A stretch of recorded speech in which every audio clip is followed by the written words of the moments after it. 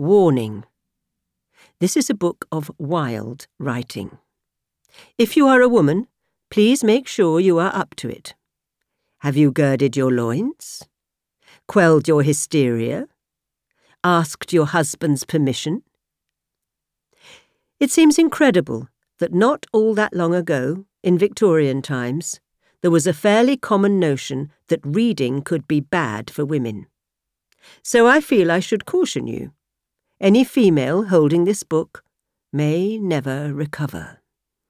You might become blind from straining your eyes, and your nerves will certainly become grotesquely jangled from absorbing matters your system is too delicate to handle. If you insist on carrying on with this foolish enterprise, then at least let a man listen to it first, so he can determine which passages are appropriate. Right, that's the health and safety out of the way. This book marks a remarkable moment in publishing history.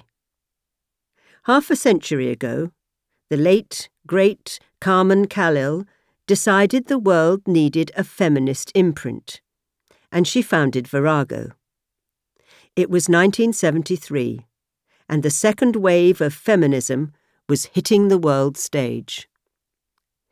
Women demanded social and political change, and along with it, they wanted to see their lives celebrated, championed, and reflected in what they were reading.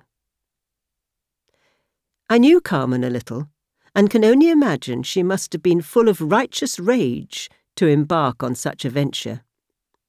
The very name Virago was a signal of a company that was never going to stop challenging the status quo. Strictly speaking, it refers to a heroic, warlike woman. But there are many other less flattering synonyms.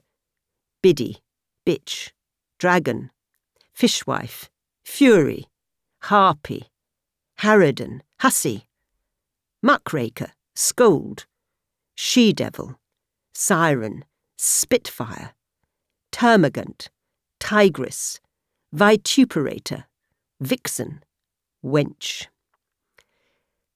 I long to be a combination of all of them, because every one of those epithets sounds like a woman who would stand up for herself. Attempting to diminish women by name-calling is nothing new. I imagine since humans first vocalized language, there have been those who thought a nasty title might make a woman a tad more docile and deferential, and likely to keep to her place in the cave. So much of it is gendered in subtle ways. Being a mistress is worthy of gossip, a master worthy of respect.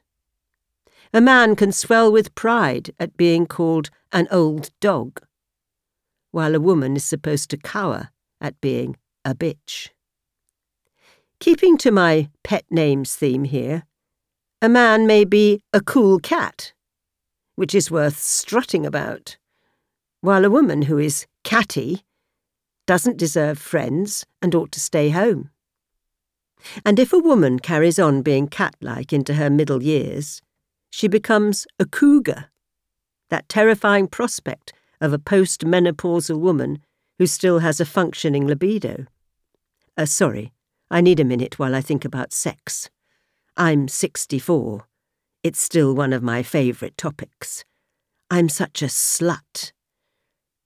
A woman of dirty, slovenly, or untidy habits or appearance, a foul slattern. Earliest citation for such usage is 1402, predating citations for either the F word or the C word. I'm embracing it. OK, I'm back now.